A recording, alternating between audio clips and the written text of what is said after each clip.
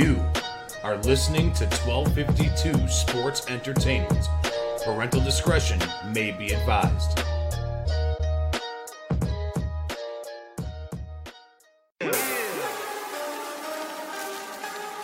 Woo! It's about that time. Fat Mike, Chicago Sports. Yeah. Finally here. Shot City Sports is right here. Updates on news, get it here. No rumors, cause we keep it real. Fat Mike. Sit back, relax, sugar beer one of them nights. Hey, this is Carmen DeFalco from ESPN Chicago, and you're listening to the Fat Mike Sports Show. Hey, this is Dave Richard from CBS Sports, and you're listening to the Fat Mike Chicago Sports Show. Hi, this is Jesse Rogers from the Fat Mike Chicago Sports Show. Hey everyone, I'm Scott Merkin, the longtime Whitesox beat writer for MLB.com and proud graduate of the University of Michigan. You're listening to me on the Fat Mike Chicago Sports Show. This is Chuck Arfine, and you are listening to the Fat Mike Chicago Sports Show. It's the best. Hey, what's up? This is Greg Braggs Jr. from Braggs in the Stands, and you're listening to my guys on the Fat Mike Chicago Sports Show. Boom! Hey everyone, Fred Hubner from ESPN 1000. Great to be on the Fat Mike Chicago Sports Show. I'm Dan Zaborski, senior writer for Fangraphs, and you're listening to Fat Mike Chicago Sports Show. I'm JJ Stankovitz from NBCSportsChicago.com and the Undercenter podcast, and you're listening to the Fat Mike Chicago Sports Show. Hey Sparkle, you know what I listen to? It's the Fat Mike Chicago Sports Show with my guy, Fat Mike. If you listen anywhere else, no jock. Listen to Fat Mike. The best.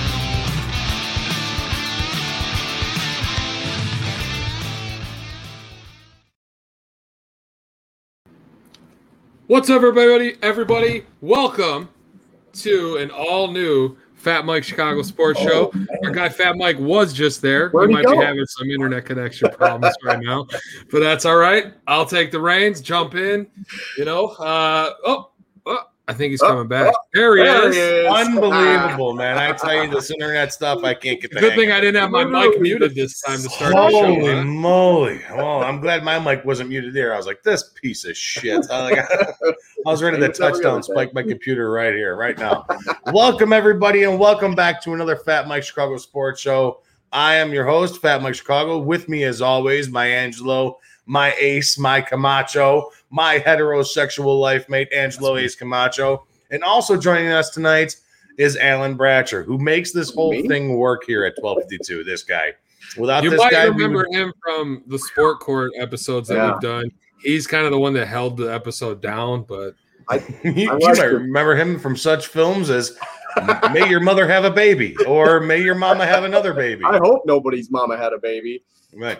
Or May Your Girlfriend Get a Pig. You remember him in such films from May Your Mother Get a Pig? God, I hate him. I actually wanted to get a pet pig at one point. Well, Mike, I would take a pet pig. Mike actually tried conning my girlfriend into having me get her 2 pet pigs. I bet she wanted the shit out of that, huh? Let's give some feedback on how this all started. So, Alan, this is how it started. Your girlfriend posted a thing that she saw some pigs for sale. And she's like, I want to get one. You immediately just say no. Well, I mean, there was probably, I'm pretty sure there was like 15 O's attached to the no. At least. And I was like, okay. I'm like, well, you can't just get one. He has to have a playmate. So you definitely got to get 2. And then now I'm all aboard on getting a pig too. So let's get pigs. The best part is once you fatten it up, you can kill it and eat it for breakfast.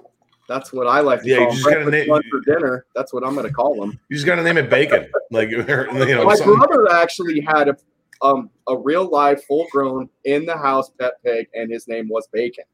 There you go. Look at that. Yeah, he had him for about 17 or 18 years. He had that pig. Dude, pet pigs, that's the way to go. That's like the new trend nowadays. Yeah, a lot of people love it.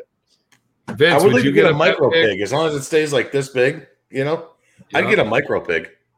Oh, look at this. We already got Cubs talk coming in fast and furious. We got Cubs talk coming in fast, man. Joe Lageman. My favorite Cubs player right now, Nico Horner. That's huge. This guy has been giving them a boost of youth, boost of exuberant energy, playing great defense. I was upset when he went down, man. I think it's going to be big for them. I really do. I've been saying the same exact thing, man. Angelo and I were talking at the beginning of the year, and I was all aboard. Okay, listen. We know what Jed Hoyer said in the beginning of the year. I guess we're just going to kind of bounce right into the Cubs talk before we bring on our guest Scott Merkin. Yeah, thanks, Joe. About 7:15. Cubs news. Good job, Joe. What a dick, Joe. Good job, bud. Yeah, fuck micro pig talk. Sounds like a superhero. Listen, Nico Horner, man, I really like what this kid offers to this Cub team. I think he could be a very valuable piece moving forward. I like his game. I was talking to, I forget who the hell I was talking to, one of my brothers or either my father or one of my brothers. But I envision this kid to kind of be like a Jeff Kent type of player. Oh, wow. Okay. All right, like that's my ceiling on Nico Horner, a guy that just rakes in RBIs all the time, a guy that just hits the shit out of the ball and just an absolute RBI machine. And so far, he's been that when he plays for the Chicago Cubs. I really like this kid. And this hamstring injury, man, boy, did it look bad. It did not look pretty. It did not look. He's sitting at a 338 batting average. That's fucking. That's going to be a big bat miss in the lineup. I was screaming at the beginning of the year for them to bring him up, but you know how they have to have him out because of the stupid rule about making sure you can have him for one more year. We call it artificial suppression. The most ridiculous rule of all time. But, I would love to have him under contract one more year because remember when we did it with Chris Bryant? Yep. It's nice to have him for that one last year now, isn't it? Or because he would already be out of town right now. True. Right now. He'll be out of town in 4 weeks anyways. Last year. Yeah, exactly. Yeah, he'll be out of town in 40 games anyways, right? Yeah, let's hope. I hope at least because, man, like you can rebuild your whole farm system just with him. You've got Kimbrel, you've got Baez. You could get a haul back or you can try to win one division championship this year. In a shitty division. Guys? Yeah, like honestly, like it's pretty simple answer. So I beg to ask the question, and the question that I have, okay, right now the Cubs sit, a full game out of first place because the Sox lost to the Cardinals earlier this afternoon. They're 25 and 22 today. They're 25 and 22. So I'm going to ask this question to you guys. If the Cubs take over first place here before the deadline, do you think the Cubs are buyers or sellers? What do you think? So, Angelo, I'll let you go first. Go ahead. So the majority of the fan base, we know them, right? The meatheads, they want to win no matter what. I personally would be sellers. I just don't see – we've been on this road with this Cubs team for too long. They do just enough to win the division. They make it to the playoffs, and then they'd have no offensive performance once they reach the playoffs. Chris Bryant's probably not signing the contract you want to give him. Javi might. Maybe not. I think it's time you move on, man. Get what you can from Chris Bryant. Get what you can for Kimbrel. Those two guys could at least get you top 100 prospects to at least start rebuilding that farm system. That's just my opinion. Yeah, I have the same opinion as you do. It's like I was just talking with Angelo about this, just a few minutes before we jumped on. You can reload your entire farm system this year. Yep. You can get rid of Kimbrel for a good hefty price. You can get some more young pitching in here. You can get rid of Javi or Chris Bryant, And honestly, I'm even wondering about Wilson Contreras because he's got one year left on his deal. So you could probably get a nice haul for him even if you wanted. I know that's not a name that people say a lot, throw that around, but it's just one that it's kind of intrigued me because we're going to be in the same scenario with him next year. So why not try to get the biggest bang for your buck now and just unload it all? Just get rid of it all and start over. I'm kind of right there with you, man. Honestly, between the three of us, who thinks the Cubs are going to win the World Series? It's not going to happen. Even if you win the NL Central, it's not going to happen. If you somehow miraculously come out in first place in the top of the NL Central, what do you guys envision? Maybe a first round advantage, and then getting bounced in the second round. That's the thing is that are they going to be which Cubs team are they going to be? Exactly. Right. And right now, we all know that their starting pitching has been dog shit. All right. I mean, and that's everybody on this. Their bullpen has been fantastic. I think they're top. I believe they're the best bullpen in baseball right now. I think they are, actually. It's one of them. I don't know if they are the best, but I know they're up there. They've been looking really good. Yeah. But, I mean, their starting pitcher between Trevor Williams, between Adbert Azalea, Kyle Hendricks, Trevor Williams, and Jake Arrieta, it has not looked pretty. It has not looked pretty. Alzolay starting to slowly come around a little bit, but I do too. I kind of like some of his stuff. But then losing just young, but right. No, I'm right there with you. But that starting pitching is not going to take you. No, it's not going to take you to the World Series. No. It's not going to do it unless they become consistent enough to take them there as well. They're super inconsistent. And really quick, I want to bring this up too. How about Jock Peterson last night? Oh yeah. I mean, come on, man. Jock Peterson. I told everybody at the beginning of the year, Angelo, you were witness to this. I was like, listen, I think Jock's a little bit better of a player than Kyle Schwarber is. Yes. Yep. And a lot of people were like, "Oh, it's the same guy." Mike it's not the same dude, man. Jock Peterson. He's better defensively, and listen, Jock Peterson right now is betting what 265, 270 around there. I can actually look it up for you. Yeah, he's been. What's Kyle Hendricks betting? What's Kyle Schwarber betting? Like what? Maybe $181. I know a week ago. I'll tell you right now. Maybe Schwarber is batting a 229. Oh, I was close. And Jock Peterson he's got to be like a 260 or like 250. 267. Boom. So, Kyle Schwarber killing it. Kyle Schwarber just straight up killing it. Yeah. Yeah. And just like you said, Mike, defensively, what does Jock bring? Yeah. Much far more. And I think honestly, even too, I think if I remember correctly, if you look at their contracts, they're saving a substantial amount of money by having Jock. Yep. So I like Jock going forward, man. I really do like Jock going forward. I think if this Cubs team was smart, you try and go out and get everything you possibly can for a hot Chris Bryant at the deadline. Nobody's going to want to pick up third base. He's hot all the time. He's the only one. That is hot right now. All right. Get it? That's what I'm okay. Scott Boras is somewhere smiling. if you can get something for Chris Bryant right now, if you can grab a top tier pitching prospect and a major league starting pitcher, all right, do it. Yeah. What the fuck? I mean, that's pretty much probably what you're going to get anyways. Yeah. You can probably get a top tier pitching prospect and an MLB ready starter or an MLB starter at the moment. Is what you could probably get for Chris Bryant. Yeah, you're not gonna rake in a haul for Chris Bryant. It's not going to happen. I don't think you're gonna rake in a haul for any of these guys. No, Kimbrel might be the one that yields you the most return because he's more valuable in the playoffs. Look at it like where he's at right now. Don't forget though either. I mean, look how different it is though. Come January meetings to come MLB trade deadline. Yeah. Right.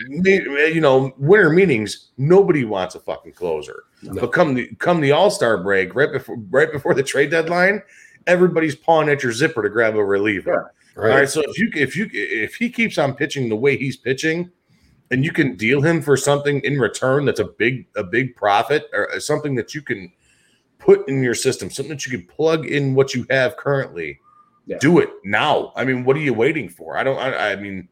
What are some of the teams that are on that? What are some of the teams that are at at the All-Star break trade deadline that are going to be real contenders that could use a closer right now? Boston looks great. Yankees are coming back into the hunt. Tampa Bay is going to be there. Tampa Bay, Houston Astros may be there.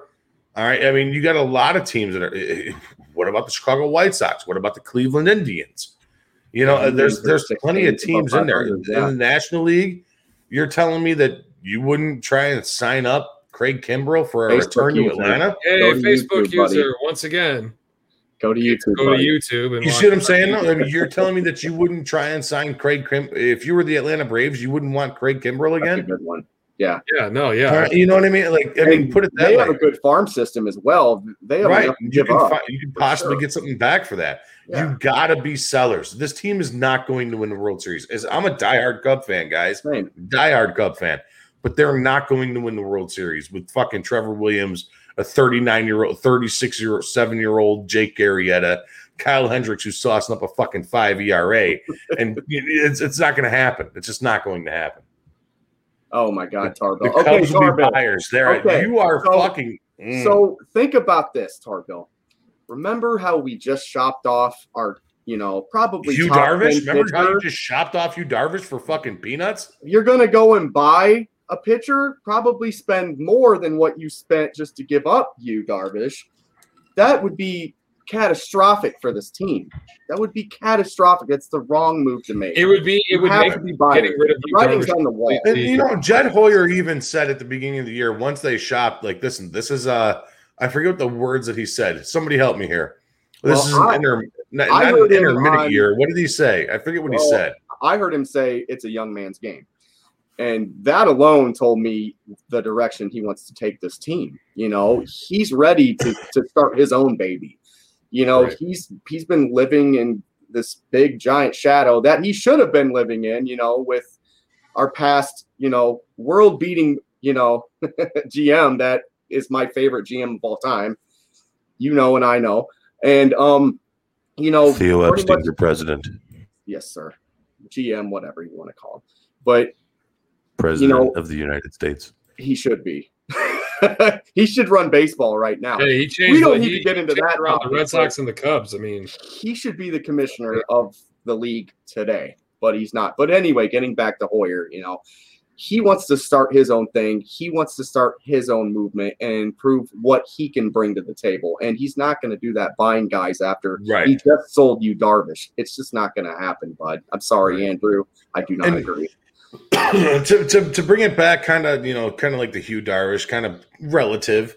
Did you guys see the fucking weekend Fernando Tatis had this past weekend? Oh my God, he had 2 swings and hit almost 900 feet of ball. But did you see what he did? Like collectively, he was like 12 for 15 with 4 walks, 3 strikeouts, 4 homers, 14 RBIs, and a .698 batting average. Bro, the dude is insane. I mean, good Lord. They're stealing him still, even with that big contract. He's only 23. It's a 10-year contract, I think. Will he be on the same level as Mike Trout in 5 years? I think so. I do. I think so. And there was an argument, and I'll bring it back. I'm going to call him out right now. My buddy Luke Chichenko. He always comments on the 12-2 stuff, comments on our pages and stuff like that. And a few weeks ago, everybody was like, Fernando Tatis this, Fernando Tatis that. Excuse me, I apologize. And he even said he's like, Fernando Tatis isn't even the best player in his state. I disagree completely. It was like, okay. I remember hearing that. At that specific time, I was like, you know what? You're right, because Mike Trout is the best player in the MLB. The world. All right, until proven otherwise. Well, Mike Trout's hurt right now, out 6 to 8 weeks. Yeah. Isn't Mike Trout hurt a lot? Huh? I mean, no. Doesn't Mike Trout get hurt quite a bit? No. At least where there's a little. You just don't hear about him because he's out west. And he's hurt now. He has been a little banged up over the last couple of years, but he's always played at least 140 seasons. Yeah. 140 seasons, 140 games. All right. But no, listen, okay. So let's do this debate really quick. Alan, who would you rather have going forward, Mike Trout or Fernando Tatis? Fernando Tatis, because he's younger. Younger, okay. And for that contract, oh my God, they're stealing him. Let's do productivity alone. Productivity alone, still. Right now, I would go Tatis. I'm even going to throw Ohtani in that little mix because he's going to give you starting pitching ability, and he's still batting almost as good as those guys. So Ohtani would be one I'd even throw in there. I know that's not a name everybody likes, but if Ohtani was on any other team except for the Angels, he'd be. Oh my God, he'd be a god. If he was in Chicago, which we did try to get him, I remember that. I was begging for that kid. I watched some of him just playing overseas just to get myself a little more comfortable with him. And I'm like, there's no way this guy's going to do this here, and he's exceeding expectations by far. And he's one of the best pitchers in the whole league right now. I mean, he's worth it to me.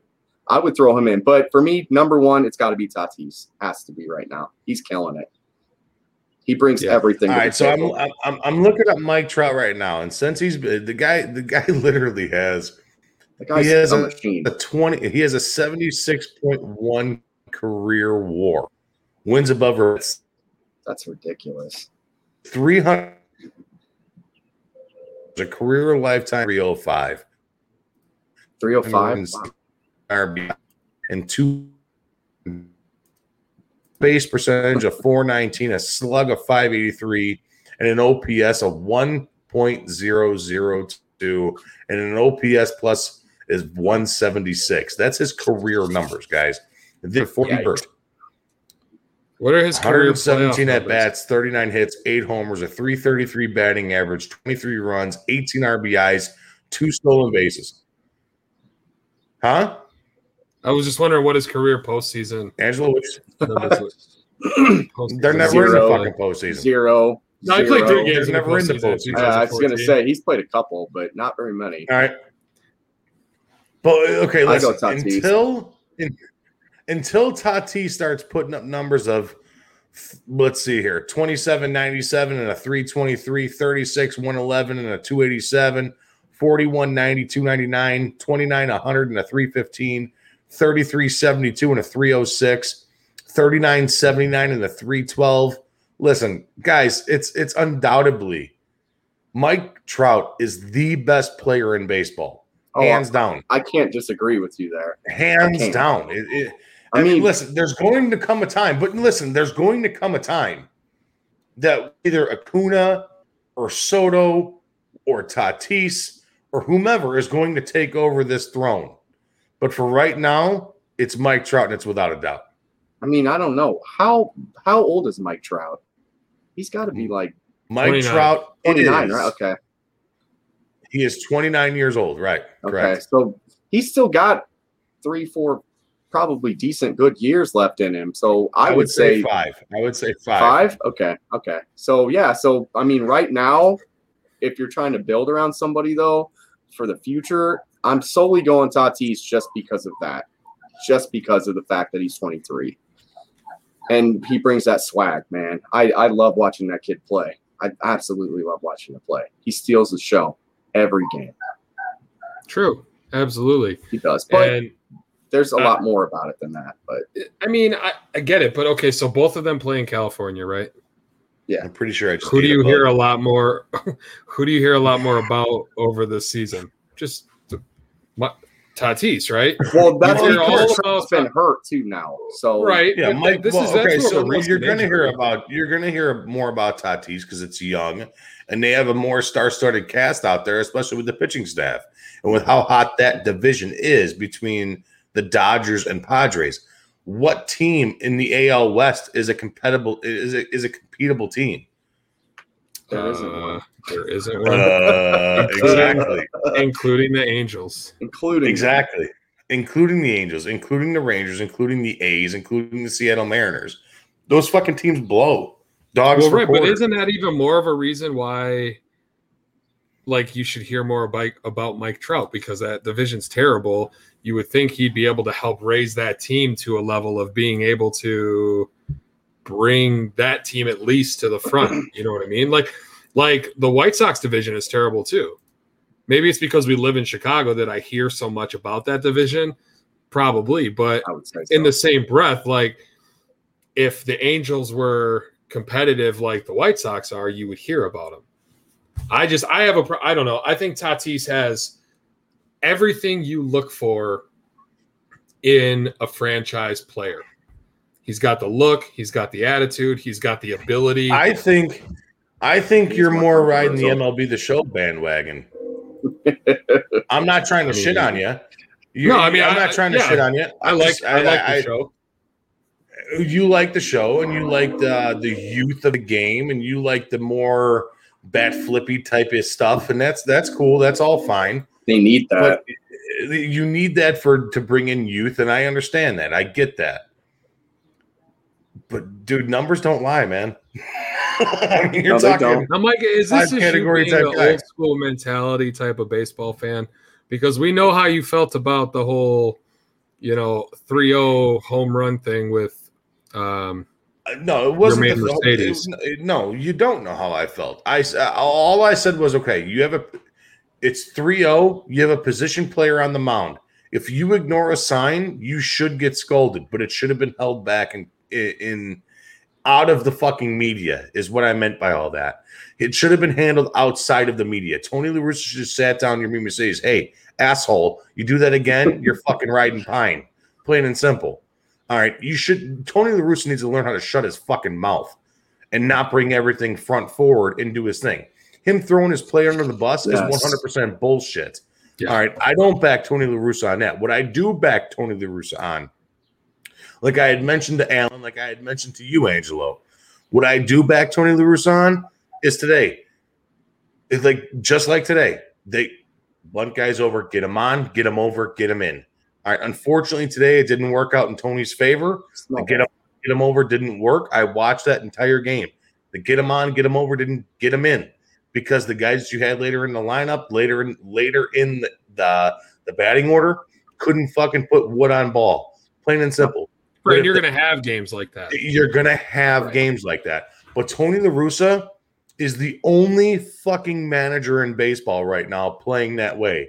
And that is solely the reason why the White Sox are in first place. And I'm not going to deny. I'm not going to sit there and beat around the bush on that. Because Tony La Russa plays small ball, because Tony La Russa plays to win inning by inning by inning to win a game. That's the reason that team is in first place. You know why I think they're in first place? Because they beat up on bad teams. They haven't played enough good teams. And that's fine. You know what? That's it too. You beat up on bad teams. That's cool too. You got to be able to beat up on bad teams. Yeah. But now they got to get over that hump. And as we sit here and fucking wait for Scott Merkin to come on here, I don't know where he's at. He said he was going to be on at 7:15. But as we sit here waiting for Scott, we're talking about the Sox here. This White Sox team is a fucking stud team. They are star-studded. I mean, with Abreu, Moncada, Tim Anderson. I like Adam Eaton. Eloy Jimenez is now hurt. Luis Roberts now hurt. Yosmani Grandal couldn't catch a cold or couldn't hit water if he fucking fell out of a boat.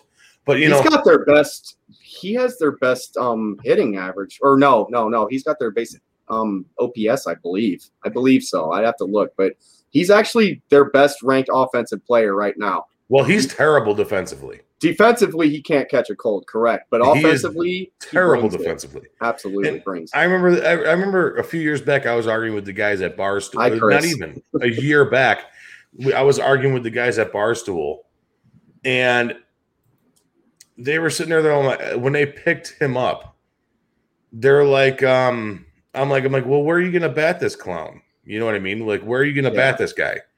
And they're like, oh, we're going to bat him number 2. I'm like, are you out of your mind?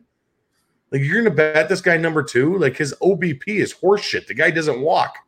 No. You know, like, are you kidding me? Like, what are you doing? Why would you bat this guy 2? Maybe. Yeah, I wouldn't put him 2. Like 8? Ever. 8 would be suffice. 7.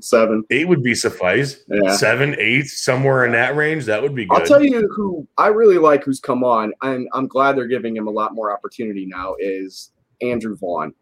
I really think that kid's going to be something offensively for them, honestly, going forward. I don't know Andrew Vaughn too, man. He looks good. I do. He's got some slap on that ball, man. He can hit it a mile too. He's got some good strength. He's fun to watch, but he's just, again, it just had to take more unfortunate injuries for him to actually get some playing time in there, which is sad but true, you know. I'm a big fan of Adam Eaton coming back. He's somebody that they need in the outfield right away because their outfield is Alan, you aren't fucking joking. Angelo, you can even attest to this. I have been on the Adam Eaton train since they signed this. Yeah, we talked to Carmen about it. Yeah, we talked to Carmen about it. Now, he may not be fucking doing the best he is right now. All right, but I'm telling you, when it comes push to shove, that dude is a fucking game changer, man. As much as he has that punchable face where you just want to rifle him right in the face, he just has that lovable face that you want to punch. All right. We talked about punchable faces a couple weeks ago. Yeah, you did. Jim Edmonds, Adam Eaton, Scott Podsednik. Jay Cutler was on that list, I'm pretty sure. Jay Cutler's on that list. I mean, I can't wait to try some of his meat. Yeah. That's what I'm saying. All right. Those steaks look amazing. That's what I'm saying. Have you seen those things? We got to just get him on here and ask him to just show us his meat. Live on with us would be sweet. Oh, I'm so tired of talking about Jay Cutler's meat. Oh, man. Cuts? Dude. We should get Cuts to sponsor, and Mike and I will have a Cuts meat eating competition live. Jay? Oh, I could eat the hell out of some meat. Yeah. I could eat the hell out of some meat. Yeah, we know. But no, like legit though. Like Adam Eaton, though, like we were talking about, this guy's a fire starter, Alan. He cracks the whip. He gets shit going. He gets those runners on. He bunts those guys over. Today, again, 0 outs, guy on first and third. He lays down a perfect bunt down third base line and almost beat that shit out, but still moved the runners over. Great play. Forces Nolan Arenado to come in on the third base line, and he almost beat it out. It was a great bunt. He is that type of player. He's that guy that's going to do whatever he can to win a fucking ball game, and that's why I like. My question is this: all these guys have stepped up for the White Sox, right? There's still two key pieces that are not with this team right now, and that's Eloy and Luis Roberts. And what happens to this lineup? What happens to this lineup? What are you laughing at? Come back. Did you see what I just put up? What our buddy Vince just said? He said you want to try Jay's sausage. Yeah, of course. He's the best quarterback in Chicago Bears history. Duh. That's right. For now. Oh, for now, right? I love it. You just wait. I love it. I hope you're fucking right. That boy's coming.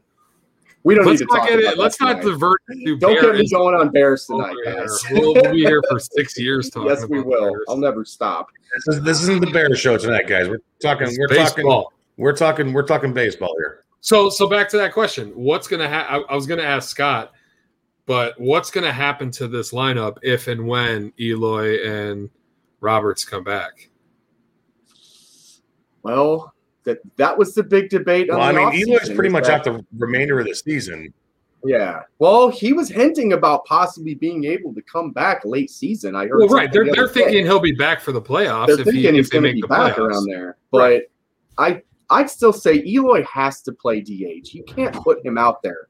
You can't keep putting that guy in the outfield. He is not equipped for it. He just doesn't have the mental capacity to stay out there and not end up in a fucking batting net. I'm sorry. It's just the way that I see that guy. Like, I love him as a batter. One of my favorite guys right now batting, but there's no way I play him anywhere else but DH at all.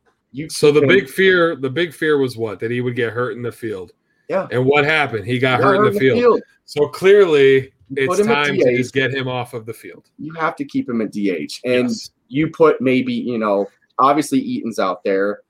Luis Roberts is out there. And Mike, third spot. Yeah. You got left. So I don't know who else you would put out in the outfield. You have Eaton. You've got Roberts out there. Who else would be out there? Chris Bryant when they trade for Chris Bryant. No. Uriel. Vaughn at first, right? What's that dude's name? Not Uriel. What the hell's his name? I don't know. Well, Andrew Vaughn's playing a little bit out there. He could probably play left then. But Andrew he's more Vaughn of a first baseman primarily. Eloy DH, Robert center fielder, Vaughn left fielder. Who's playing right though? So you've got Adam Eaton playing right.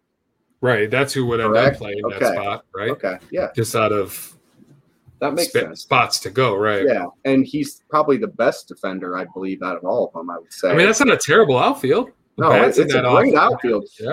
Their problem has been they've had a log jam there, and now unfortunately with injuries piling up, it's kind of came to the point where we've got to see some of these other guys play, and going forward, just like you kind of said.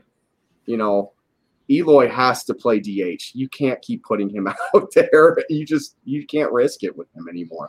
Could this be a scenario where the White Sox look to trade some of these pieces going into the trade deadline to pick up some type of weak spot to fill some type of weak spot on their team? I don't think they want to go that route, honestly. I don't know. Mike, what do you think about that one? I don't know, man. If Eloy can come back healthy and come in time for the White Sox here, if he can make at least a comeback, I can kind of see like a Kyle Schwarber type fantasy imagination type. That's what I was thinking too. Where he can kind of come back in there and kind of fill in. But at this point, why fix what's not broken? Even without Eloy, even without Luis Robert, they are still hitting the fucking cover off the ball. All right, they're averaging like 8.5 runs over their last 4 games or some shit like that. All right, now, granted, that's not going to be the mainstay of everything. I understand that. But if they're still putting runs across the plate, I mean,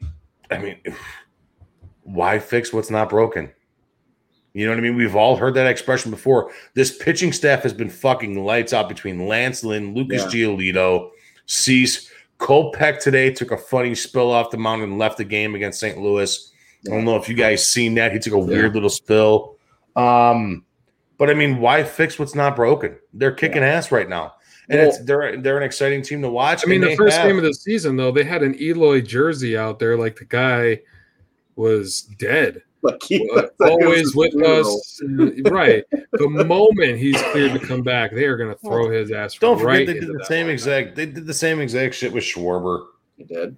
And then they went on and they won the World Series because of it. Right. Well, not just because of him, but he was a major reason in that World Series. Yeah, absolutely. Right. Absolutely. Yeah. And, you know, we got Andrew asking here, who's the one player we move from the Cubs before July? What is it? What's the deadline? Mid-July, right? The MLB trade deadline. Oh, it's going to be Bryant. Is that the only one, though? Are you July 31st moving anyone else? I think you're right, yeah. Yeah, it is July 31st. Okay. Yeah. So are you just moving Bryant, Mike? Are you going to move Kimbrel? Are you going to try to move Javi? Are you going to try to save money so you can try to get one? I move on from Chris Bryant. I move them all. That's just me. I mean, so if you move everybody, then you're really starting from square one. I don't think you absolutely have to start from square one. I think, you keep a guy like Wilson Contreras and Javi. I love that connection they have, right? That's just a connection that's special. You're going to be able to sign Javi for a cheaper deal than you would be able to sign Bryant for, right? Yeah. I think the smartest option is to move on from Bryant, move on from Kimbrel, use some of that money to maybe extend Rizzo and then get prospects back to try to help build the rest of that team. So what are you doing about Wilson Contreras next year whenever his deal's up? You're going to have to pay him some serious money, too. Right. You're not going to have money for all these guys. So I don't think you're going to be in a scenario that you can keep 3 of those like core guys, like Wilson Contreras, Rizzo, and, Javi, because, Rizzo's already coming out saying he's not taking another team-friendly deal. He's not. Right. So are you going to pay somebody, on the other side of 30 now? No, definitely that kind of money? So, I mean, for me going forward, exactly what my friend Chris here is saying. Rizzo is playing out of an extension right now. So, I mean, he's not going to be with this team next year, in my opinion. Right. I don't think you're going to be able to trade anybody off for him, but I believe that, you could definitely, trade these guys like Baez, trade, hopefully, I say trade Wilson Contreras today. You have another year on that contract. You can get something very, very formidable for him right now, I believe. You can rebuild the whole farm system, so then in 3 years, we can come back and have these kind of conversations about them being a perennial playoff team instead of, being 1 year later on our entire I mean, I don't know. I still think that getting rid of everybody is a bit extreme. That's what we did. I know, but I don't think the team's in that dire of a situation at the moment. I think a guy like Chris Bryant, who we all agree is definitely not going to sign a team-friendly extension, right? Yes. Scott Boras is going to want him to get paid, and with the way he's playing this season, he deserves to be paid, right? But a guy like Wilson Contreras, I think he wants to stay with the Cubs, and I think he's a valuable asset to this Cubs team, not only for what he can do with the catcher position, but I think he can also step up and be a leader for these younger guys that are coming in, like a Nico Horner, like an Ian Happ, anybody they're able to get in a trade for Bryant or Kimbrel. I think it's safe to say that as long as those two guys are performing the way they're performing going into the end of July, Kimbrel and Bryant are probably the two most likely to get moved. You know what I mean? That. Yeah, I believe that. Absolutely. So then, but I don't know what their exact level of like their budget level would be for this, but I just can't see, trying to keep 3 of those guys. Like, you're going to have to keep 1. Maybe you can keep 2. I just don't see him keeping 3. I just can't see him doing that. And I don't want to pay somebody really to be a leader of, a bunch of young kids right now. I just want to start over. But Mike's back, and looks like we got Scott waiting in the back room, so let's bring him on. Hello, Scott. How are you? How you guys doing? Good, Scott. How are you? Good. No, Mike, I think you're on mute, bud. No, he's back now. Oh, there he is. No, I'm good. I'm right here. I'm right here. Okay. Before we get into everything with Scott here, Scott, I'm sorry, my friend. I got to play a quick little ad before we start with you, my man. This ad's from our sponsor, Nick and Ivy Brewing Company. Here we go.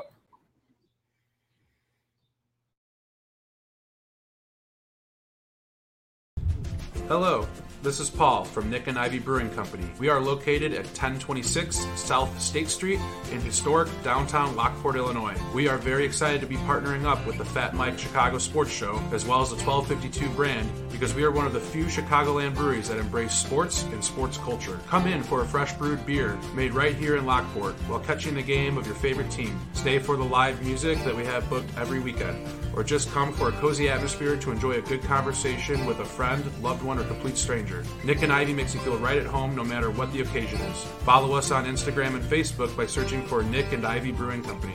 Visit our website for our up-to-date tap list, or to go shopping on our online store at nickivybrewing.com. That's NIKIVY brewing.com. Come in today for fresh brewed beer born and raised in Lockport, Illinois.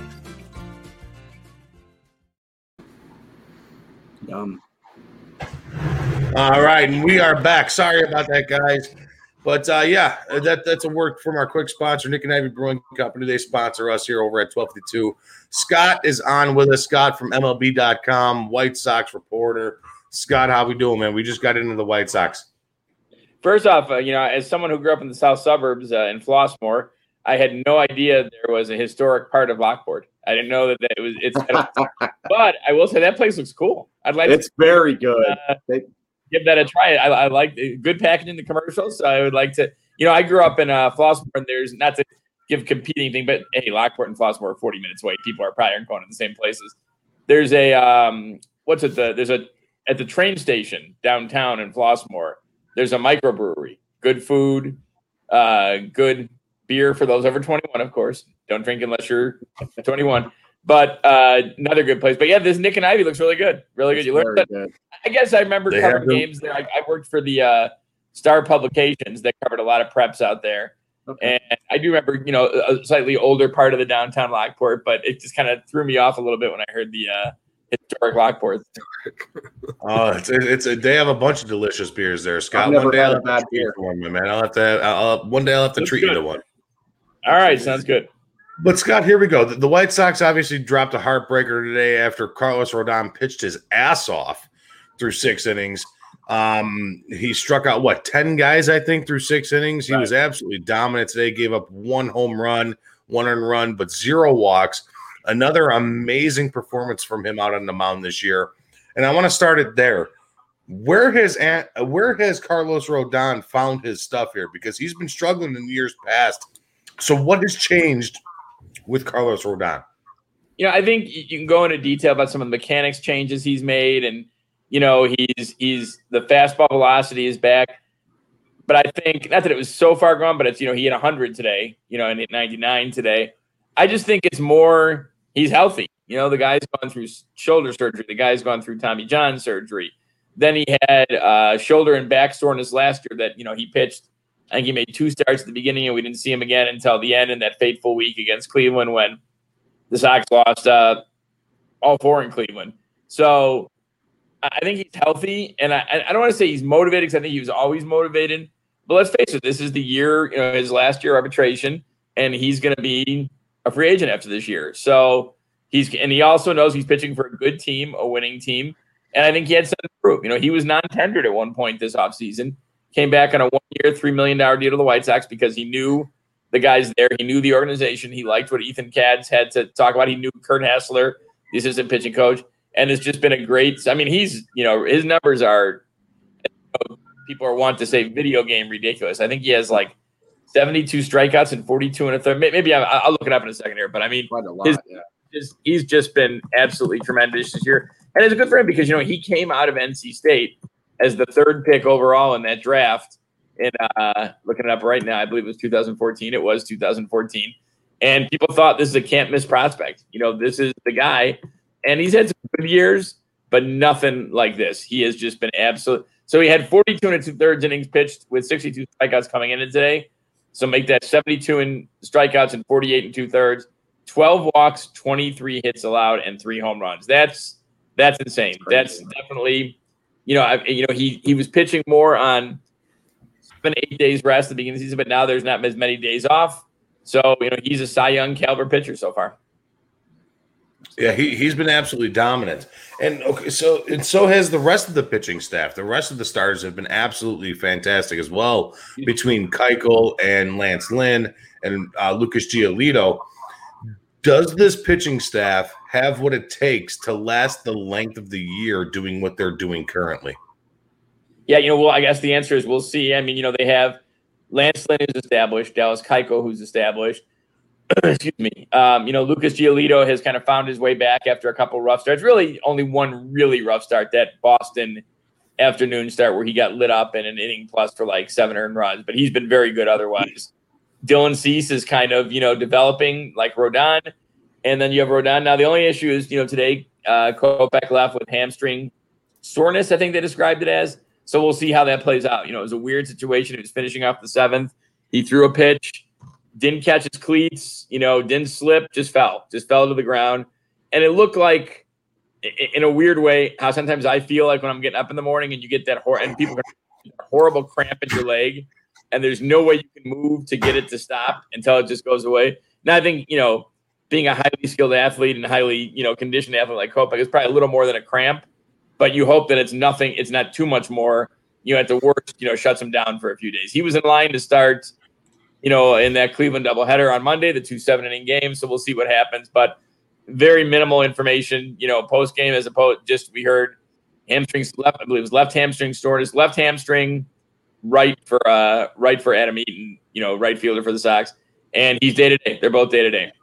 So he's a huge piece because he may end up in that rotation at some point. If not this year, next year for sure. But he just gives you. He's such a great swing guy in that he's so dominant out of the bullpen, but also has been great when he started too. Right, and that leads me to my next question. I'll let these guys field some for you as well.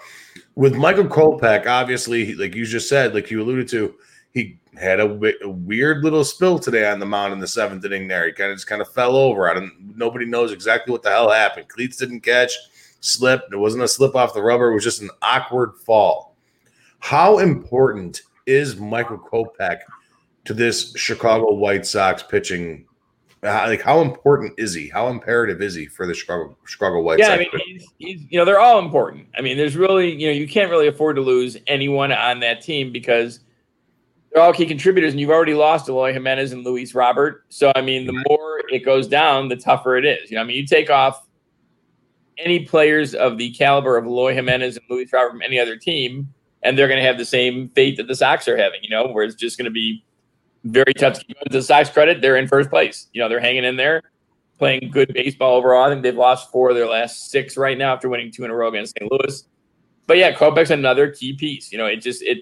Another thing you can bring in, bullpen starter, combine him with someone else. It's a weapon that a lot of teams don't have. So the biggest thing you hope is that, again, it's still relatively early. What is it, 48 games into the season, so you still have 114 to play.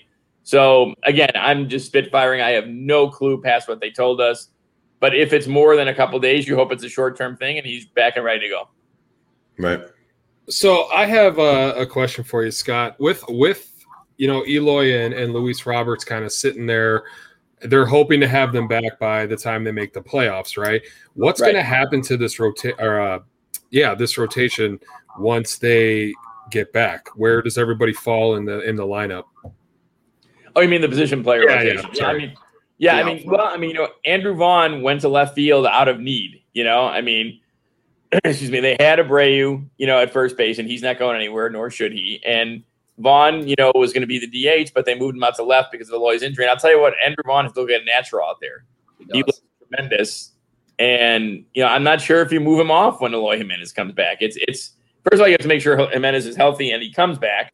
But it's going to be an interesting problem. It'll be a problem Rick Hahn and Kenny Williams will love to tackle when the time comes. Luis Roberts going back out the center. That's not even an issue. But does Eloy Jimenez become the DH when he comes back? How is Yermin Mercedes hitting at that point? He had that unbelievable start, which obviously was ridiculous to think he could keep up hitting 412 all year. But, he slumped a little bit since then, but he's still productive. He still has good at-bats, still hitting the ball hard, and still, driving in runs and getting hits for that team. Great two-strike hitter. So where is he at that point? I know some Sox fans are hoping that Jimenez comes back, July, mid-July, whatever. Well, that doesn't make any sense because Rick Hahn told us that the next update in Eloy would be 12 weeks. So that would have been 3 months from the start of the year. So that's April, May, June. So he won't even be back. They won't even really reassess, although I'm sure they're, ongoing communication. Won't even reassess at the beginning of July. And then you have to go through a whole rehab assignment with him. And no one's saying that at the beginning of July, he's like, okay, let's do it. Time to go. So I think, you get him back, period. You get either one of those guys back for any kind of period of time this year. It's a great thing. And, in answer to your question, Angelo, you go after – you assess the situation when the time comes. If you get Jimenez and Robert back, well, it's a good problem to have too much talent, right? That's true. Scott, I have another one for you. I'm sorry, Alan, Angela. I apologize. You're good. Where do you see that the Chicago White Sox, where do you see their biggest need for this team is at? Because, in my personal opinion, it's at catcher because Yasmani Grandal couldn't catch a cold, in my opinion. But I like this White Sox team. They're a good team, but that's my opinion. I think they need to kind of back up there. But where does this team need to fill in before the playoff run? Well, they're committed to Grandal. And I think his year has been deceiving because of the fact that he's not hitting very well. Average-wise, right. He's hitting 130 something or whatever it was. But he hasn't played these last two games. But he also has like a 390 on base percentage, which is insane. And I think he leads the majors in walks, or he did a couple days ago. And, he kind of told us this. He twisted his knee and hurt his knee on February 24th. I remember the date because I wrote it so much during spring training and was out of action for a good portion of spring training. Mm-hmm. And he said he wasn't worried about getting off to a slow start because he knew he'd eventually hit. The weather's getting warmer, except for the next few days here in Chicago. But overall, it's getting warmer. And I thank God, by the way, I'm starting sweating like a fat pig in here. He turned the air conditioning on, man. But he as long as he hits for power, you don't need him to hit 280, 290. He hits 230, 240, hits for power. He's the guy you signed to the 4-year deal. And Zach Collins has done a nice job calling games. And, I don't think it's fair to judge his offense totally because he hasn't had consistent at-bats. But he's looked improved in there too. So I think if anything, you're probably looking at a right fielder, right? Because Adam Eaton has struggled a little bit, and it might be because he's injured. Leaving the game today with the hamstring issue. But right. The problem is this: who do they have to give up now, and who do they want? Who are they willing to give up now? Most of their prospects, their key prospects, are now on the big league team. Well, there is a good. Are you willing to trade Nick Madrigal? Are you willing to trade? You're not trading Michael Kopech. You're not trading Andrew Vaughn. Who are you willing to give up at this point? Is it a Jared Kelly? Is it an Andrew Dalquist? Both high prospects, but are they enough to get you, as an example, a Joey Gallo from Texas? To get something to give something. And Rick Hahn and Kenny Williams are not. They want to win this year. You can only win 2021 right now, right? But they're not going to tear apart this team just for a one and done mission this year, and then say, "Geez, if we make that move, we'd still have player X and Y." They could have added Lance Lynn probably at the trade deadline last year. They made a good offer to get Mike Clevenger at the trade deadline last year. And it's probably a good thing. They ended up getting Lance Lynn. Clevenger is coming back from Tommy John. Right. And the guys they needed for the most part. They ended up trading Dunning for Lynn, but for the most part, otherwise they've kept the guys they've needed to move forward. You said right fielder. Okay. And we know that there's a few guys out on the free agent wire and stuff like that. And I'm going to say it. It's only because I'm talking out of my ass here, Scott. But is there any possibility that they can go after a right fielder like Yasiel Puig? Yeah, I don't think Puig's a fit on this team. I don't know Puig very well. I don't think he's even playing in the United States right now, right? Was he in Mexico last I saw? I forgot where he I thought he signed somewhere out of the area, but there were chances when you heard a lot of Yoenis Cespedes because his I think it's his half brother, right? Yoki Cespedes is playing for the Sox now, and they also went to his workout in Florida. You heard a lot about that. You heard Puig's name mentioned when that happened. He is playing right now in the Mexican League, El Aguila de Veracruz in the Mexican League right now. And I just don't. They met. I remember talking to Kenny Williams about this 2 springs ago before the pandemic hit and changed everything. Where he said they met with him. They met with him in San Diego. They had a good meeting. They enjoyed meeting him, but he just wasn't a fit on this team. So I don't think Puig is anyone in consideration. Is it good? Is it just because he's like a wild horse? I think if there was consideration, he would have been brought in already, right? Because there certainly has been not just Eloy, but also Robert going down. I mean, you have a guy like Vaughn who's tearing it up out in left field. I mean, maybe not, what he's done overall has been very good. How about that? He tear it up is very strong, but he's been outstanding. And, I think a guy like Gavin Sheets in the minors would have had a chance already if he played center, but he doesn't. So, you're going right now with the Leori Garcia, Billy Hamilton combination in center until Luis Robert gets back. All right, Angelo, Alan, you got anything? Alan, if you want to go, I got one, but if you want to ask, go ahead. Well, the only thing that for me, being a Cubs fan and all, I watched this team, Scott, and I feel like they play very well against sub 500 teams, but when it comes to teams, the Whitesox you're talking? Yes. Okay. So why exactly is it every time I watch them play a team over 500, they struggle with them? Well, here's the thing. I mean, who's really good in baseball this year? San Diego is really good. Tampa was a 500 team. They won 11 in a row. So obviously that counts, right? They're really good. Yeah. But there's a lot of parity in baseball. I think there's very few teams out, and there's probably, the Dodgers you assume are in. Probably San Diego's going to have to work hard not to make the playoffs. So I think it's a valid point. They didn't have the series against the Yankees was deceiving, though. Yeah. They got hit pretty hard and lost to Garrett Cole, which a lot of teams have done this year. That Friday game, by 1 run, and that was when Andrew Vaughn hit into an around-the-horn triple play, which, you never see. And then on that Sunday, Liam Hendricks walked in a run with a rare – I think he's got 31 strikeouts and 3 walks this year. So, a very rare bout of wildness that forced in a run there. They missed some opportunities. Today, it's interesting because I've never seen a season – where Sox fans have just lost it every time they lose a game. People realize there's 162 games. If you win 100, you're damn good, know? And, they played a team that is in first place in St. Louis. St. Louis did not look very good. They did not have a good series. They made a lot of defensive miscues. But, they hit the ball either. They got good pitching from Gant today.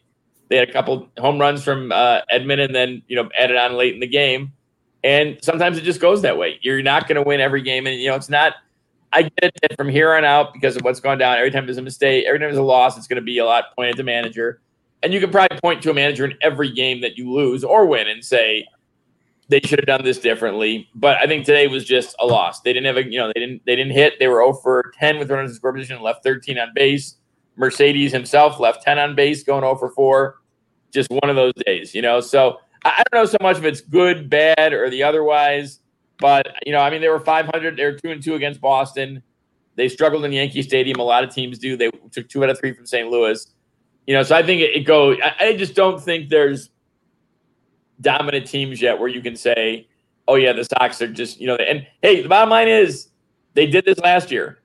Yeah. They pummeled Kansas City. They pummeled Detroit. They pummeled Pittsburgh. I think they're 20. It would have been 10, 20, 25 games, right? 26 games maybe. I think they were 23-3 in those games, and that's how you get to the playoffs. That's what you do. You pummel the teams you're better than, and you kind of break even against the good ones. And that's all you got to do. People are writing off the Twins, and they, up until this last streak where they've won 6 of 7, have not played good baseball. They've looked bad. But the bottom line is all they got to do is get in. No one says they have to win the division. If they can somehow sneak in, maybe they, contend for the division. Maybe they go on a huge roll and challenge a Tampa or a Yankees team or Houston or Oakland or Boston, whoever's in there for the wild card. Once you get in, all bets are off. Who thought in 15 when the Cubs had that great – the Cubs were a 500 team, I think, after 100 games in 15. They got no hit by Cole Hamels. They cruised down the stretch. Arrieta was dominant in Pittsburgh. They upset St. Louis, and next thing you know, they're in the LCS. So, all you got to do is get there, and everyone's pretty much – not even, but everyone's got a chance. How about that? Yeah, okay. Awesome. Fair enough. Speaking of, I got a couple more questions, Scott, before we cut you go. Scott Merkin from MLB.com, White Sox beat reporter, joining us here on the Fat Mike Chicago Sports Show and 1252 Sports Chicago. Scott, last week was I'm just going to say it how it is, Scott. It was a whirlwind of shit with Tony La Russa and this White Sox team. How do you think Tony La Russa has been doing thus far with the Chicago White Sox as manager? It's interesting. I talked to Evan Marshall today, who's a veteran reliever, very well-spoken guy, really kind of gets it. And he was telling me about how Tony La Russa at the end of spring called together a group of veterans and basically told them, I want you guys to handle the clubhouse. You guys run that, and I'm going to take care of the strategy part. And, if there's an issue to be had, we'll talk about it and that kind of thing. So I think that's interesting, and it makes sense, that he's focused on the day-to-day strategy. I think he mishandled the Yermin situation. I understand that he was upset that a sign was not, followed, that either Yermin missed it or just ignored it. So that's fine. You're allowed to be, and not that he needs my permission to be allowed to be anything, but I understand him being upset there. So you handle that, you talk to him, and even if you want to make one public statement and just say, well, this is why I'm mad, that's fine. But, that went on for 3 days, and I think he could have easily just handled it by saying, like what Joe McEwing told me, the third base coach. Yeah, we had a sign on for him to take. He swung through it. He was focused. He was locked in. He probably didn't even realize that's what we want. We talked to him. He's our guy. We're on his side. Let's move forward. And that's it, And then to compound it by saying, you didn't really see anything wrong with, the pitch that Duffy threw behind Mercedes' leg. Well, that just is not it's not going to do any good for anyone. But I will tell you this, that I don't think the team, dislikes him. I don't think they're gathered together and ignoring him or whatever. I think they're not winning in spite of him. I think but they're focused on what they have to do. I don't think I'll give you a better example, like Ozzie Guillen's tenure, especially when they were really good, like in 05, 06. Ozzie, great guy, as funny a person I've ever met, but he drew some attention upon himself too. And I think the Sox players were great at just letting Ozzie be Ozzie, and they handled their daily work. And that's kind of what they're doing now. So Tony's made some good moves. He's made some moves that are questionable. I know Sox fans, especially those who are analytically inclined, are going nuts over all the sacrifice bunch that he's using. They don't like giving away outs like that. So, there's questions to be had. But here's the bottom line. What's the ultimate measure, of success? Wins and losses, right? Right. As we're doing this, they're a first-place team. And to me, I know there'll be people who argue the process matters. It doesn't matter to me. The process, man, you can argue at the end of the year if you get to the playoffs and you think you're a great team and you go out in 3 games in the wild card round, then maybe you say, okay, the process does matter. Maybe we got to reevaluate this. But if you win the division, there's no style points. You don't. If you win the division looking better or following more analytics than another team, you don't get an extra, boost in the postseason. Just win and, as Al Davis used to say, just win, baby. That's it. Win and move on. Wasn't really quick on the Tony La Russa thing, and it's only because I think I vaguely remember this over my years of watching baseball and watching old school games. There was a thing with, I think it was the Yankees and somebody else, but it was when Billy Martin was managing the Yankees and La Russa was managing the Sox, and La Russa spoke up on something outside of a game that had nothing to do with him. And Billy Martin told Tony La Russa to shut the hell up and mind his own business. That may be true. I don't remember that one. I don't remember. I wish I've heard great stories from Billy Martin from Hawk Harrelson, who was a friend of Billy Martin's and knew him very well. But I never got to see, except on TV. I never got to see. The biggest memory I have of Billy Martin is two things: the Light Beer commercials, right, with George Steinbrenner. Those were tremendous. Mm-hmm. Three things. I remember he was on Letterman with George Steinbrenner, which is a great guest spot. And then Billy Martin calling the umpire, Tim McClellan, to check George. I'm almost positive it was Billy Martin, right, to check George Brett's bat after the home run off, I think it was off Goose Gossage. And they called him out for too much pine tar, and George Brett almost lost his mind. And they, of course, overturned that, and the Royals ended up winning that game. But those are the things that stick out with me for Billy Martin. And a great manager. Obviously, it was an accomplished manager. So one last question for you, Scott. Does this White Sox team have what it takes to do it all?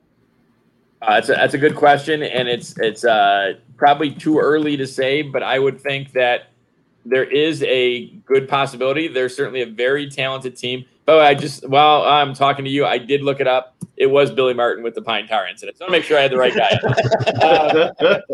But, I mean, they have the pitching. Pitching wins championships, right? So you got a rotation of Giolito, Keuchel, Lynn, Cease, Rodon, maybe Kopech. Other guys in the minors there. Maybe, Lopez will help out at some point. Garrett Crochet's there. You have a good bullpen. You have a dominant closer who can come in and, if a guy's on third and one out, can get you 3 straight strikeouts to end a rally. So you have that. The offense has been a little scattershot, but it's understandable.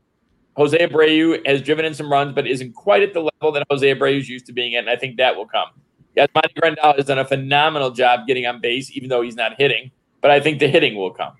And, you're missing Luis Robert, Eloy Jimenez, and Adam Engel to injury.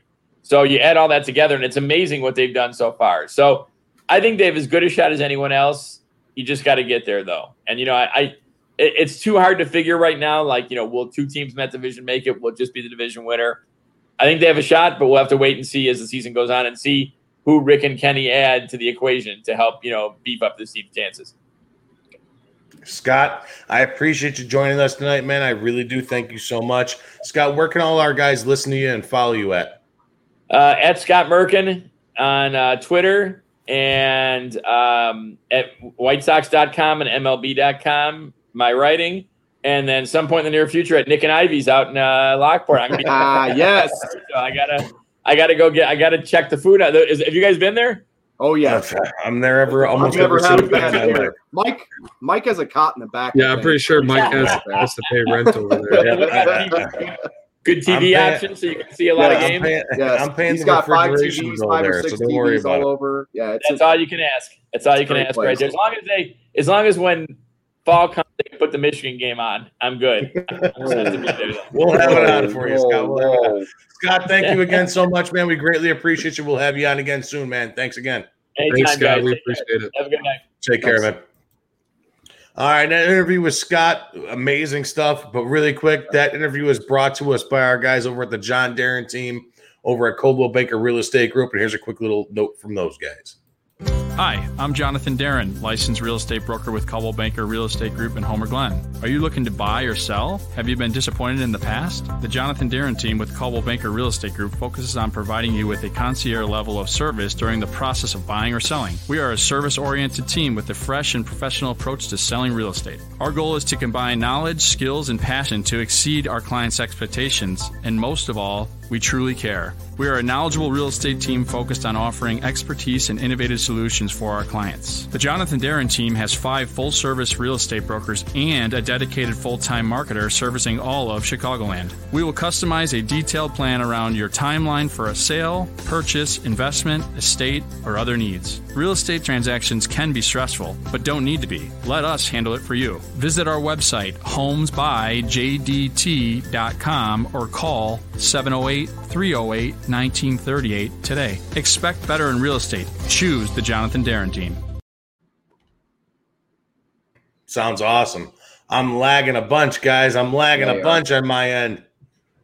But yeah, that was our guys over at the John Darren team, a Coldwell Banker Real Estate Group out in Homer Glen. Those guys are the best. They helped me out a bunch of times to help me out with my house here. They're going to be helping Meg and I out with our house when we go by in Northwest Indiana. So a special thank you to those guys as well. But guys, Scott Merkin, man, coming out here talking a lot of White Sox with us. What were some of the takes you guys were able to take away from that conversation that we had with Scott tonight? Alan, I'll let you go first. For me, I mean, he kind of nailed it on the head for me with everything he talked about, probably going forward about this team being able to be the team that can really take the next step and win a World Series. For me, I feel like they play the right way. I feel like, just kind of like the way that you always allude to the way that they play small ball, and they're basically the only team in the MLB that actually does that. I think you can win doing that. They won that way back, 15, 16 years ago, they won a World Series that way. I feel like that's what I got. Yeah, exactly. For me, that's exactly what I see out of that team every day. I'm still kind of a little up and down about the fact that they're not beating those good teams yet, but it is early. He was right about that.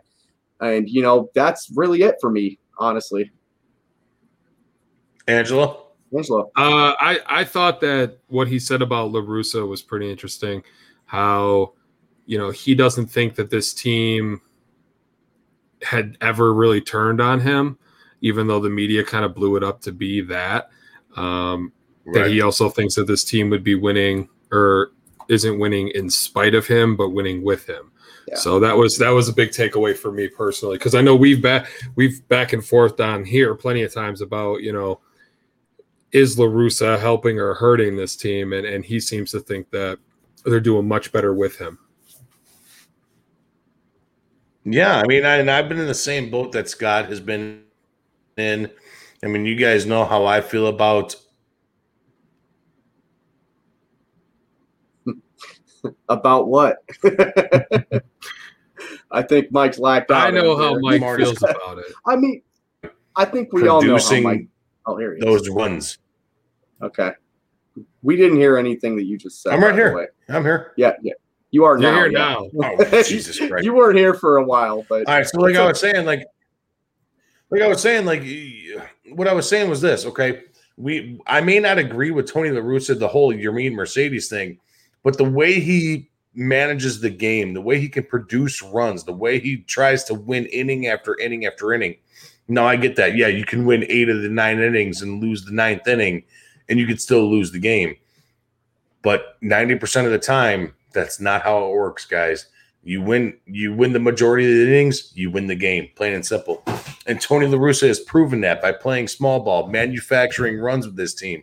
This team has gone far beyond what I thought they could do with a manager like this in its first year at this early to be in its first year.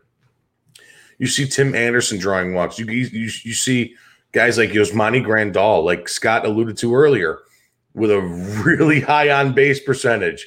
Okay, he's only batting like 180 something, but the guy's got a fucking 394 on base percentage, for crying out loud. And that's a big thing. You get on base, you can score runs. You bunt that guy over, you do this, and a sac fly gets that fucking run home.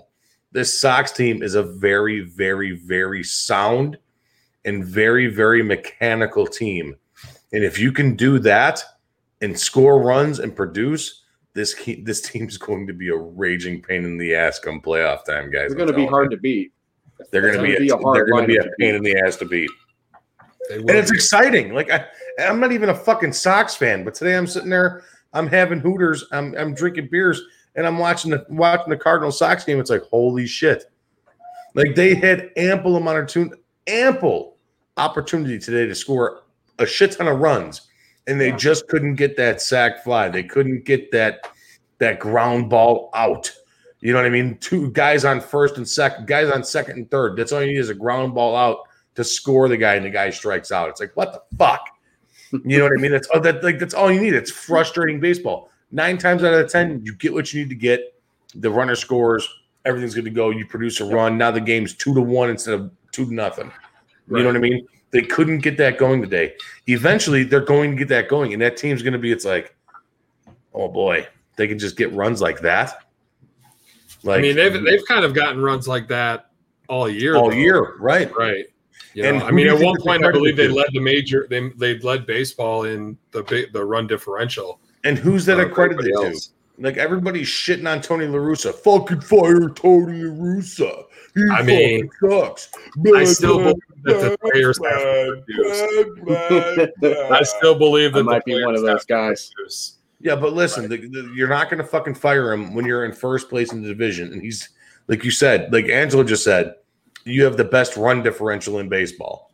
You're not going to fire him. Obviously, guys, he is doing something right to get runs across the plate in this fucking game to where the White Sox are in first place in their division. Now I do have a feeling. I do feel like, regardless of who the manager was, we know it's La Russa. I do still have a hard time thinking that this White Sox team wouldn't be at least in first place, maybe not as in first place. There's a lot of talent on this team. I tell you what, you don't land Tony La Russa, you don't land Lance Lynn. And without Lance Lynn, where are you? Maybe in on Trevor Bauer. Yeah. No fucking way. I don't think they would have got Trevor Bauer didn't really like La Russa. I don't know. I'm just throwing it out there. You asked me a question, I just answered. You don't get Tony La Russa, you do not get Lance Lynn. So then where is this White Sox team? Well, I mean, how many wins does Lance Lynn have right now? How many games has Lance Lynn pitched where they won? That's what I'm about to look real quick. Hold on. Lance Lynn's been dominant pretty much all year. And you're still looking for a starter. 4 wins right now. So Lance Lynn, drum roll. He's 5-1. 5-1. Okay, so you got 5 wins because of him. Out of how many starts? 6. He said he's 5-1. Right. He's had more starts than that.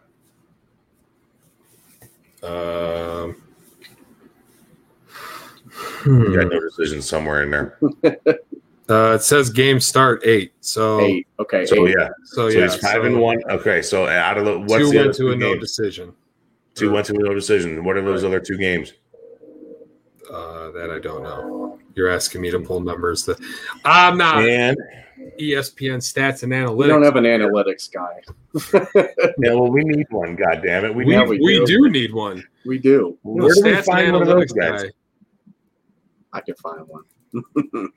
So Lance Lynn is 5-1 out of 8 starts, right? Yeah. And the White Sox are up by 1 game. Well, I can't disagree with you, man. There you go. But I mean, personally, who would they have gotten besides Lance Lynn, though? Like, you don't know who they would have got if it wasn't right. for Lance Lynn. So what happens if they go out and grab fucking AJ Hinch? AJ Hinch didn't bring in Lance Lynn. I'm just saying. Hinch, actually, he's the one I wanted them to get. He's the one I wanted from day one.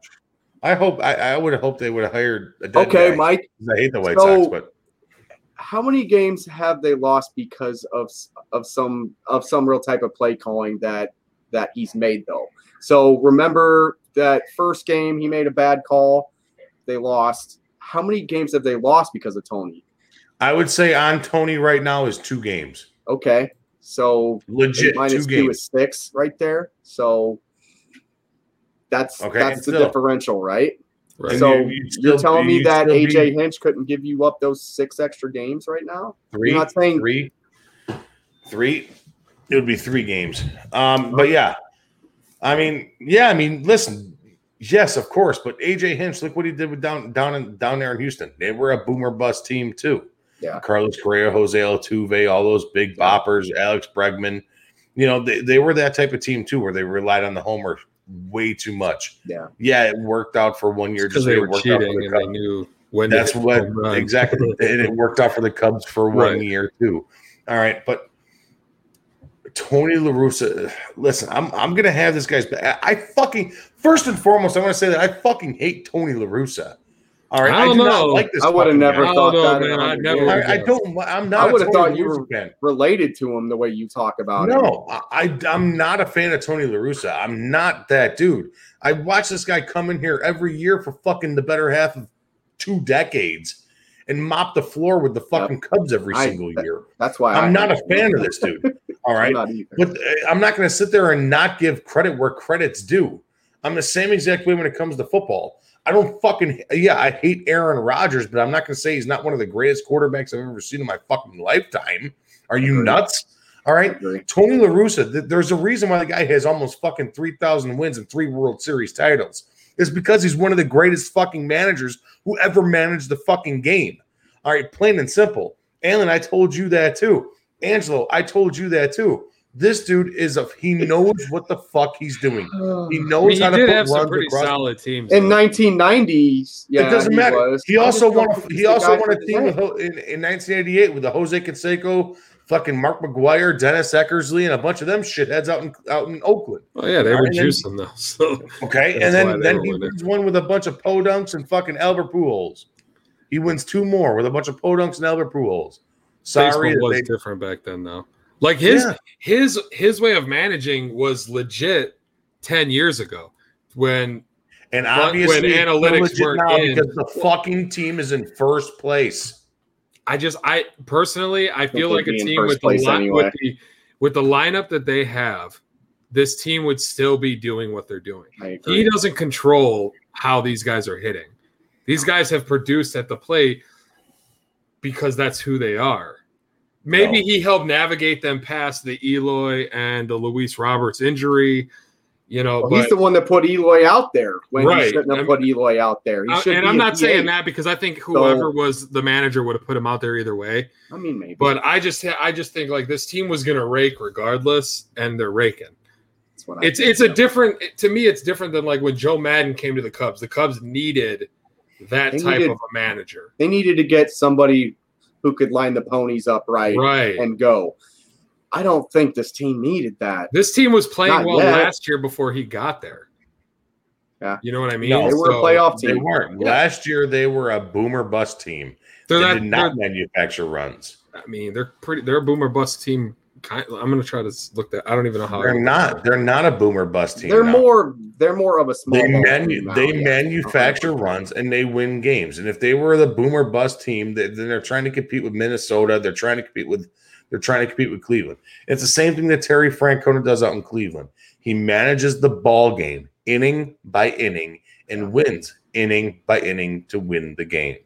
All right, and Tony La Russa, that's exactly what he's doing. Now, what you said, yes, they were okay. They may be in the same exact situation that they are in now if they were a boomer bust team. But Tony La Russa is the only team in baseball right now playing that small ball mentality. And when it boils down to it, when you play small ball, you win games. And it goes to show right now with this team being in first place.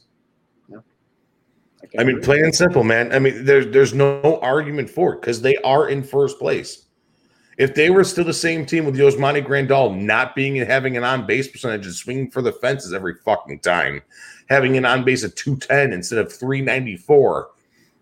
I mean, he was the show 136. So I mean, it's not like he's batting out of the still the same thing now.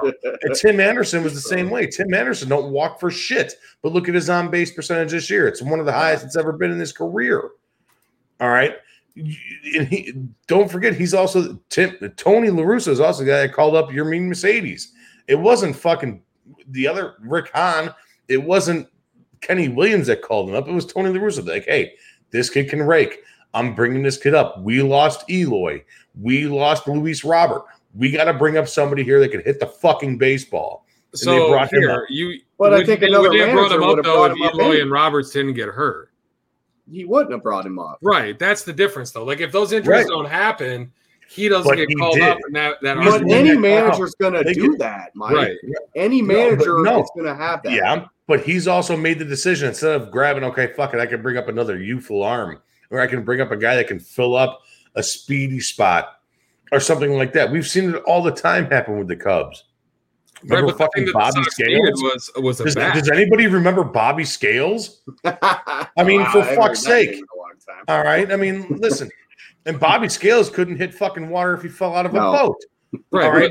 All I'm saying is that, like, when Eloy goes down and Roberts goes down, where's the void in your team? It's at the plate, right?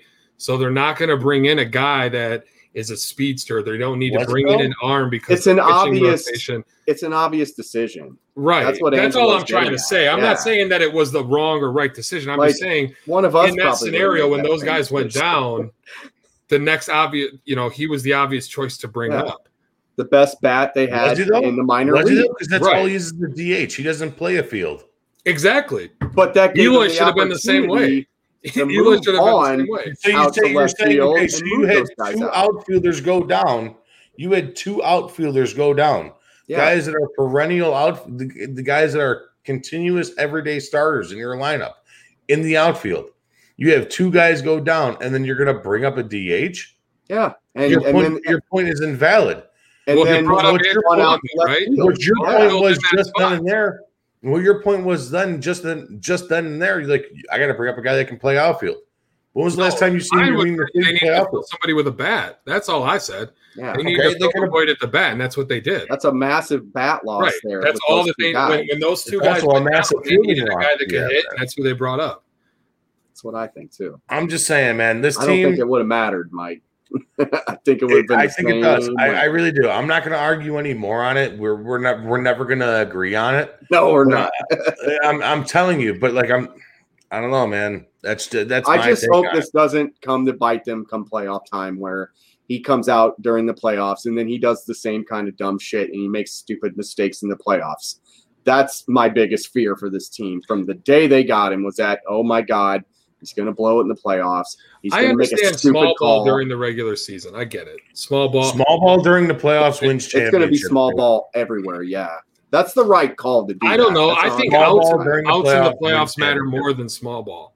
I think so. No. And you're going to give up an out on a bunt. You are constantly putting pressure on them. You're constantly putting pressure on that defense, on that pitcher playing small ball. I 100% agree with Mike on that. Yeah, no, it's not fucking boomer bust come playoff time. No. You look at all those Yankee championships. You look at in the late 90s, early 2000s. You look at every World Series team since then. It's always been manufacture runs to win the fucking game. And if there's one master of it in baseball history, it's Tony fucking La Russa. Plain and simple. He's a master of manufacturing runs, and he's going to do it. I wish I could look up his run differential. I hope every year he was a coach. I'm going to try to find that. I hope for the next show. Hope it doesn't go bad. That's all I got to say. All right, guys. Really quick, another quick word from another one of our sponsors. This is White Oak Farms venue out in Michigan City. These guys are awesome. This is actually where I'm getting married, guys. You guys are going to be at my wedding, so it's going to be a lot of fun. Oh, we are. But it's going to be beautiful. But here, check it out. Honey, will you marry me? Yes, yes, yes. Let's get out of here. Come to Indiana's premier venue. Come to the farm. Come see all the wildlife. Come to White Oak Farm Venue in Michigan City, Indiana. Come to our 80-acre sanctuary right off I-94 in Michigan City, Indiana. Come see all we have to offer, from 2 brand-new Amish-built barns with climate control. Come see the ponds with beautiful waterfalls, meadows, and wildflowers, and so much more. Come see our secluded venue. After you enter our private road, you'll be in your own world away from it all, with outdoor ceremony spaces, wood-fired pizza ovens, and lots of fresh air. Come enjoy Northwest Indiana's premier wedding venue, where you gather with your family and friends. Stretch your legs and enjoy the most memorable day of your life. Visit White Oak Farm Venue at whiteoakfarmvenue.com or on Facebook/Instagram.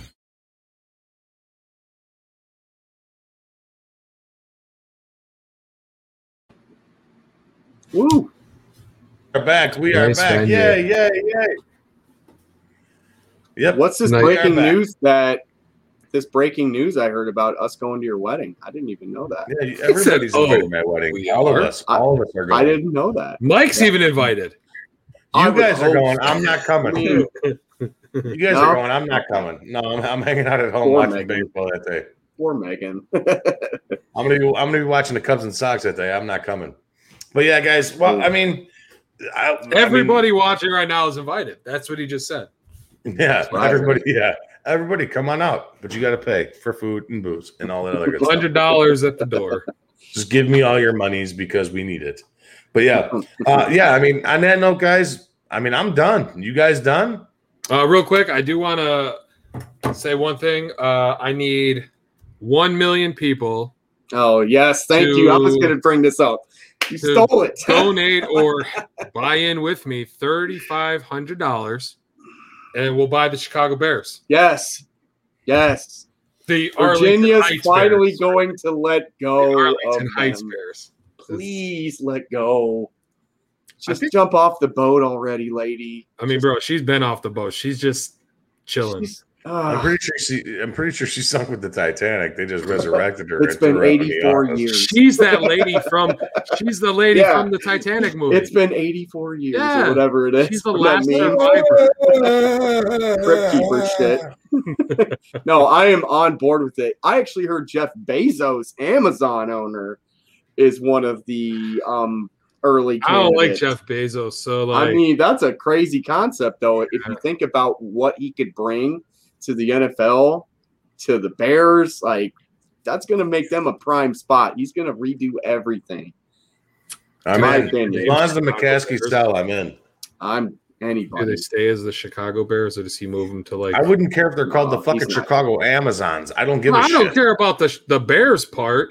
They can call them the Chicago Spearheads. No. I don't know. You're not ever changing. Bro, Chicago, fuck. You don't think so? No, no way. Like they could have like a. You're not changing the name like of the Kansas charter City? franchise in the NFL. That's not happening. It's the here. charter franchise. It's never going to happen. I don't care. Don't care. You can move them to fucking. Dude, we should call them the. You can move them to Timbuktu and call them the fucking jerk offs. The Timbuktu jerk offs. As long as they're. Well, I wouldn't root as long as for they them. got a They're winning not out of team. Chicago. I'm not going to cheer for I'd them. still root for them. I got a lot of Timbuktu field jerk where I'm at here. They could come here. That's fine. in your backyard. Yeah, dude, sure. let's do it. That'd be prime spot for you. Fuck yeah. I would never have to leave. I'd be All happy. right, guys, I'm done. All right. You're always done. I'm done. It's been a long day. It has. I got a dog bite that I have a dog bite that I got to clean. Bro, show everybody. No, don't please Do don't. it. No, that's Show not everybody. a good idea, Mike. Here's a No. tiny bruise. Here's a That's tiny bruise. Good. This is good shit. This is That's what good views enough. are made of, baby. That's And then oh, Here it God. comes. Do Mike. it. Ugh. Oh. It's like a car accident. You just can't help but look. You can't look away. Oh. The car He got accident. bit by a dog. He got bit by Megan. Okay. Yep. Very hard. If that was the case. All because I didn't want to watch Lost. Speaking All of right, next guys. week, we should have a topic. What's everyone's favorite binge worthy show, and have people come on and talk about I it. think next week, me and you, we do a draft pick of shows. Like best shows ever. And we I do think a we're looking bracket. at two completely different spectrums over here. That's going to be two completely different. I see a lot of You're gonna pick like friends. You're gonna pick like He's gonna friends in, pick like, a lot of Jersey in Shore. One Tree Hill and I know, fucking One Tree Dawson's Hill? Creek. He's My picking ex-girlfriend Jersey likes One Shore. Tree Hill. That show is terrible. You're gonna pick like One Tree Hill and Dawson's Creek and I actually hate the actor that was in Dawson's Creek, and I Buffy really the wasn't Vampire Slayer. Buffy. Everybody watched Buffy. Let's be honest. Oh, I'm gonna pick good shows like The Sopranos and Cheers. Cheers. Oh, I love Cheers. I used to The love Sopranos Cheers. is fantastic. Yeah, The Norm Sopranos was the is shit. fantastic. Norm was the guy, man. Period. All right, Okay. guys. Well, thank you for joining the meeting tonight, guys. I Tony appreciate Soprano it. doesn't As die. always. Anytime. Oh, spoiler! What's up? What'd you say? Somebody I dies? said Tony Soprano doesn't die. So what's up? Hope I ruined it for somebody who'd ever The watched entire it. family dies. You don't know that. Me? Yeah, I've watched You've never watched The Sopranos? Nope. The entire Oh family my gets fucking sniped God. in the fucking restaurant. Oh, You I don't don't need know to watch it Everybody now. dies. so That's I don't not need to true. You don't have to watch it. I just told you the No, end. he I does know, need he to just watch told me. it. I don't have He to does watch need shit to watch now. it because it's so much better than just Little the late last now. 6.5 I'm not hours watching of the it. series. Everybody dies, Alan. That's all you got to know is Yep. everybody dies. That's A kinda lot like of Game people of do Thrones die. for me. Everybody dies in Game of Thrones, basically. I love Game of The Thrones. same thing. I'm a fanboy. I'm a nerd when it comes to that show. Like I could Oh, never by get the way, enough. have you guys seen the new season of Rick and Morty, season 4? Yes, I'm fucking pumped for it. Awesome. Season 5 comes out next month. So you know about Game of Thrones, I'm in a Game of fucking Thrones shirt right dude, now. I'm a fanboy. Dude, I got a Tyrion Lannister shirt in my, in my thing. I was going to wear it today, but I didn't. I wore it. Angelo just mic dropped. That's all right. He's all right. Let's talk. Whatever. Get out of here. No, fuck him. He's out. Fuck him. I'm Get out of him. Here. You're cast away. Shame. Shame. Shame. Shame. We're gonna have him walk naked on the podcast next week. Shame. That'd be a bad one. Shame. Throw rocks and watermelons at him. Shame. Shame. Shame. Oh man. Shame. Damn, Angie. All right, Angie. All right, guys. Well, that's it. That concludes our night tonight. Dude, my eyes look crazy. I look like Michael Jackson in the Thriller video right now. Definitely. No, not really. Not really. A little bit. Not at all. Not even a slight resemblance. Nope. Well, I don't have that cool jacket. Zero resemblance. Or the weird little fucking Hobbit nose. But yeah, I mean, we'll figure it out. Yeah, this thing's fucking. No, you're being ignorant. No. Like on South Park. No. Why does every fucking half hour of this show gets weird turn into this? Because it's awesome. Because you have people like me and Mike here talking. That means absolutely nothing to the product. It brings nothing. It's just a moment for us to act like morons and piss off even more people like Ellen Davis. On that note, I think it's time to go, gentlemen. All right, yeah. Thank you to everybody who hopped on in with us tonight. Thank you to all our sponsors. We really do appreciate it. And a special thank you to Scott Merkin from MLB.com, White Sox reporter, jumping in with us tonight. It was a great time having him on. Awesome. He is our White Sox guy. He comes on with us as much as he possibly can when he's not doing games. But yeah, on this note, I'm going to go watch the Cubs, guys, and we'll have a lot to report on tomorrow. So I think they're winning right now still. All right, that's what I want to hear. Yeah. On that note, guys, Angelo, say bye. Say bye. I said bye-bye. All right, Alan, say bye. Bye. And I'm out, motherfucker. I'll see you guys later. We will see you guys next week. Thank you to everybody. We appreciate it.